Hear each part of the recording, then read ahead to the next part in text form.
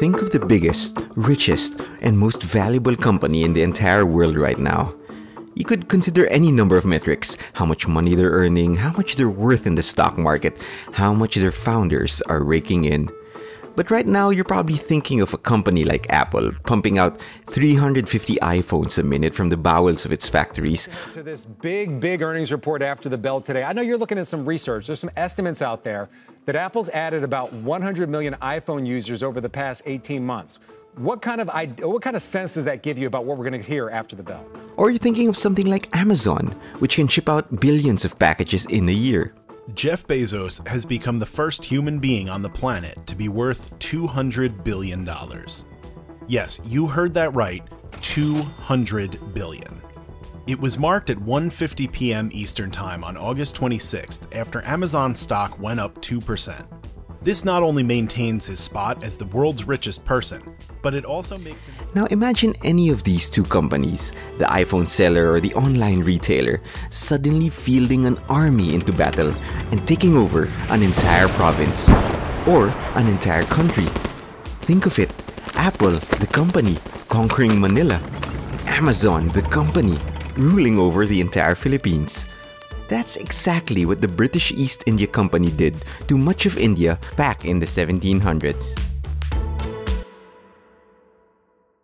The British East India Company was among the first joint stock corporations. That is, it was one of the first companies to be owned entirely by its shareholders.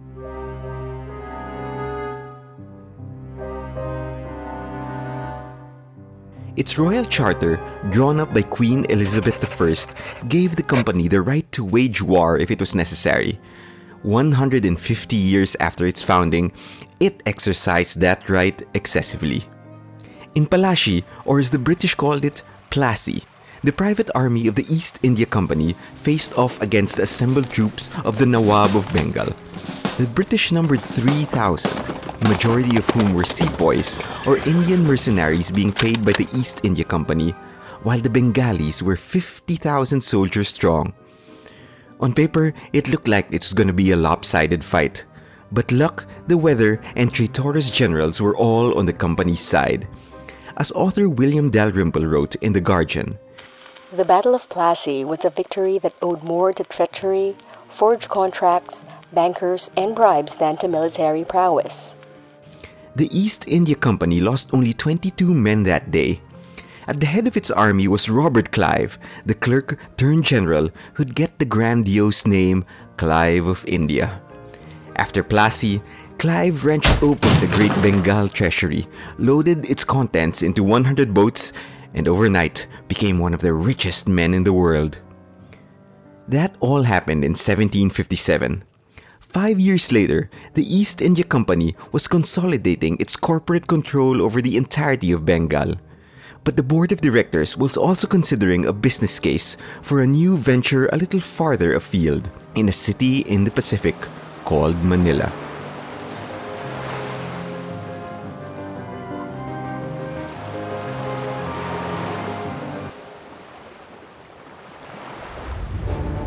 Welcome to the Colonial Department, the podcast where we take long-lost stories from Philippine colonial history and bring them to life.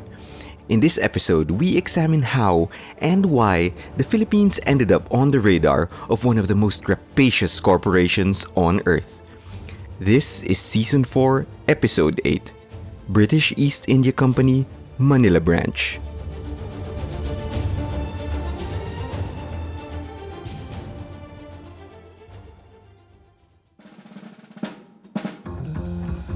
At the start of this episode, we quoted the historian William Dalrymple. He once wrote an entire book on the British East India Company. In the book, he minces no words. He calls Clive of India an unstable sociopath. Now, it turns out that one of the ancestors of William Dalrymple was an East India Company employee named Alexander Dalrymple who, in 1761, arrived at the court of the Sultan of Sulu and began talks for the British to open up a trading post in the area. Over the next 3 years, Dalrymple and the royal court ended up signing 4 very ornate treaties.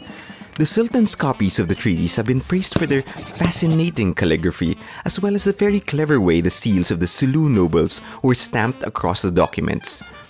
The agreements also set the stage for an eventual British outpost in the island of Balambangan, which is presently part of Malaysia. But that trading office was still a decade out. In between rounds at the negotiation table, Dalrymple poked about the royal island of Jolo and figured that this would be a good place to plant clove and nutmeg. Perhaps with the right plantations, spices grown in Mindanao could compete with the Dutch chokehold over the spice trade. The East India Company's interest in the Philippines ticked up even higher. In fairness, invading Manila wasn't the East India Company's idea. The original ringleaders of the invasion plan were the wig-wearing opportunists of the British Admiralty. See, Britain had been fighting a global war against the French. It was a true world war in a time when the term hadn't even been invented yet. The 7 Years' War was fought with tomahawks and flintlocks across the American frontiers, with muskets and sabers in Silesia, with booming ship cannons just off the coast of France. Spain was reluctantly drawn into the war via a late-stage alliance with France, which, at that point in the conflict, was already gasping and heaving against the ropes. Britain declared war against Spain on January 4, 1762. The Admiralty eagerly pounced on this chance to execute the plan they'd been cooking up for the past month. The lords and nobles realized that the key to taking over the Philippines was the East India Company. After all, they already had the soldiers, they already had the guns, they already had the ships, and they could all sail to Manila's doorstep in a little under 2 months. The company's private army had conquered Bengal. Conquering a little seaside city watched over by unseasoned and undercooked sentries would probably be a walk in the park.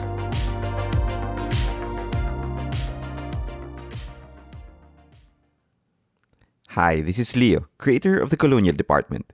Sorry to interrupt your listening. I just want to say that after this episode, I'll be taking a 3-week-long mid-season break. But feel free to drop me a line at the Colonial Dep. That's TheColonialDept@gmail.com. Or just search for the Colonial Department on Instagram. I'd especially love to get your ideas on future episodes or know what you think about the ones you listen to. Okay, see you in 3 weeks. Season 4 will return in June 2023. Now, let's get back to some more Philippine history.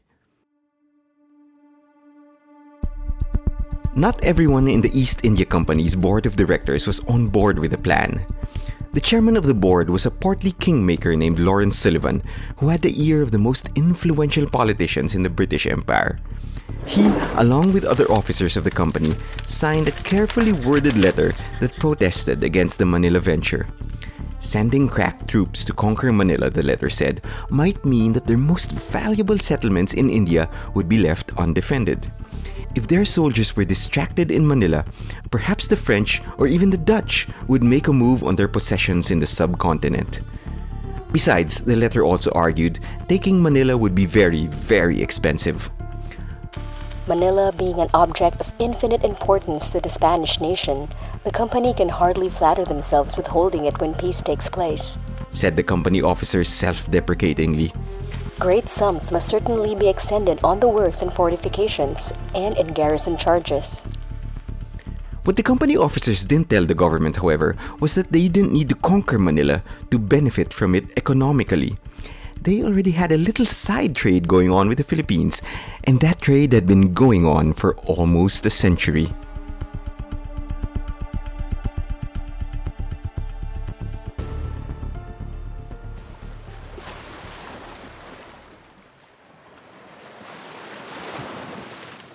East India Company officers called this secretive side venture with a very gentlemanly name, the country trade. To protect the monopoly of the galleon trade, Spain locked Manila out from trading with European powers. So, starting around 1670, the East India Company had to employ some off-the-book workarounds. Here's how the country trade with Manila worked.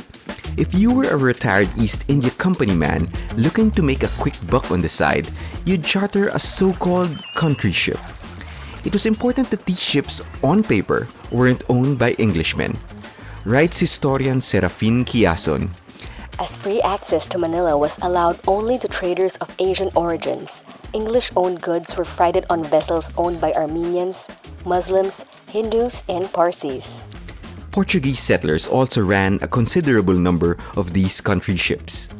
The country ships were loaded with India-made textiles like cotton or calico, as well as iron, pearls, and diamonds. To scrub any trace of Englishness that would raise Spanish suspicions, the ships took on India-influenced names like Annapurna or Tanjore or Trivitor, or were christened with religious monikers like Saint David or Saint Paul or Nuestra Señora de Boa Vista. Suitably renamed, they sailed from Madras in February or March, or at the latest, June or July, riding eastwards upon the prevailing winds. Upon arrival in the Philippines, they greased the palms of some Spanish officials, then did their business. They returned to Madras, laden with tobacco, sulfur, sugar, leather, and copper, as well as beautiful plates, chests, and jewelry designed by Chinese craftsmen in Manila. But the most valuable import from Manila was silver, mined straight from the Americas and delivered to the Philippines via the galleon trade.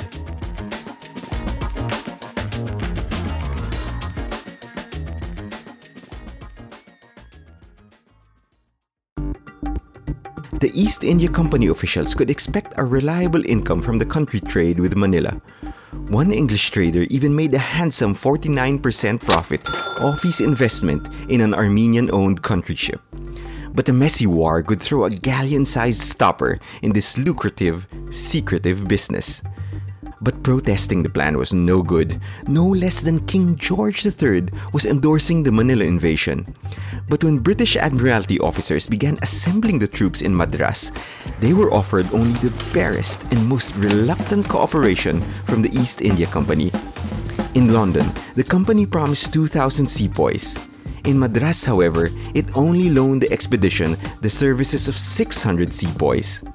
In addition, the firm also offloaded onto the invasion force 2 companies of French deserters, whom no one was sure could actually be trusted. Brigadier General William Draper, the leader of the ground forces, would later insult the East India Company reinforcements as a feeble supply of men.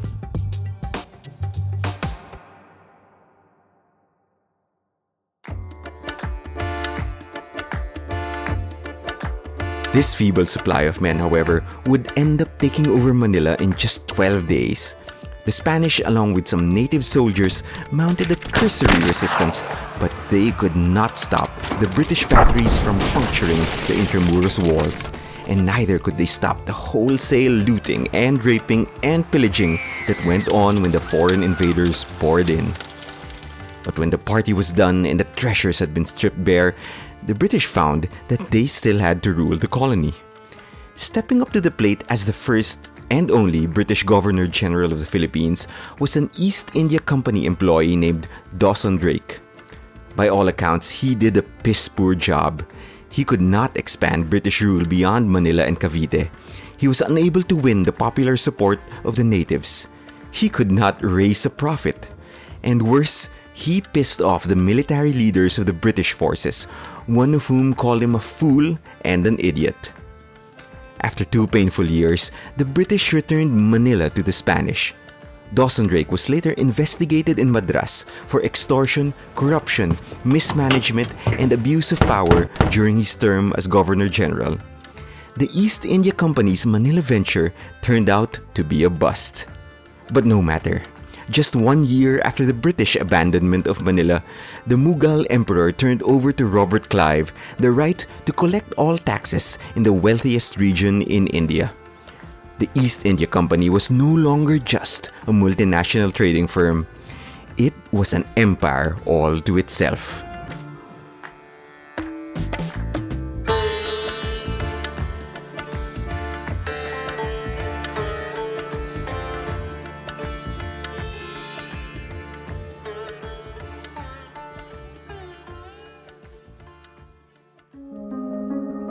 Thanks for listening to this episode of the Colonial Department. If you want to know more about the British East India Company's looting of Manila, tune in to Season 1, Episode 12 of this podcast. My references include Shirley Fish's 2003 book on the British occupation of Manila, Serafin Kiason's article on the country trade between Madras and Manila, William Dalrymple's 2015 article on the East India Company for The Guardian, and articles by Christy Patricia Flannery and Megan C. Thomas on British forces in the Seven Years' War. Audio of Apple revenues from CNBC Television. Audio of Jeff Bezos is from Forbes. Quotes from sources were read by Anya Ong. The Colonial Department was written and produced by Leo Manggubat. Follow us on Instagram at The Colonial Department.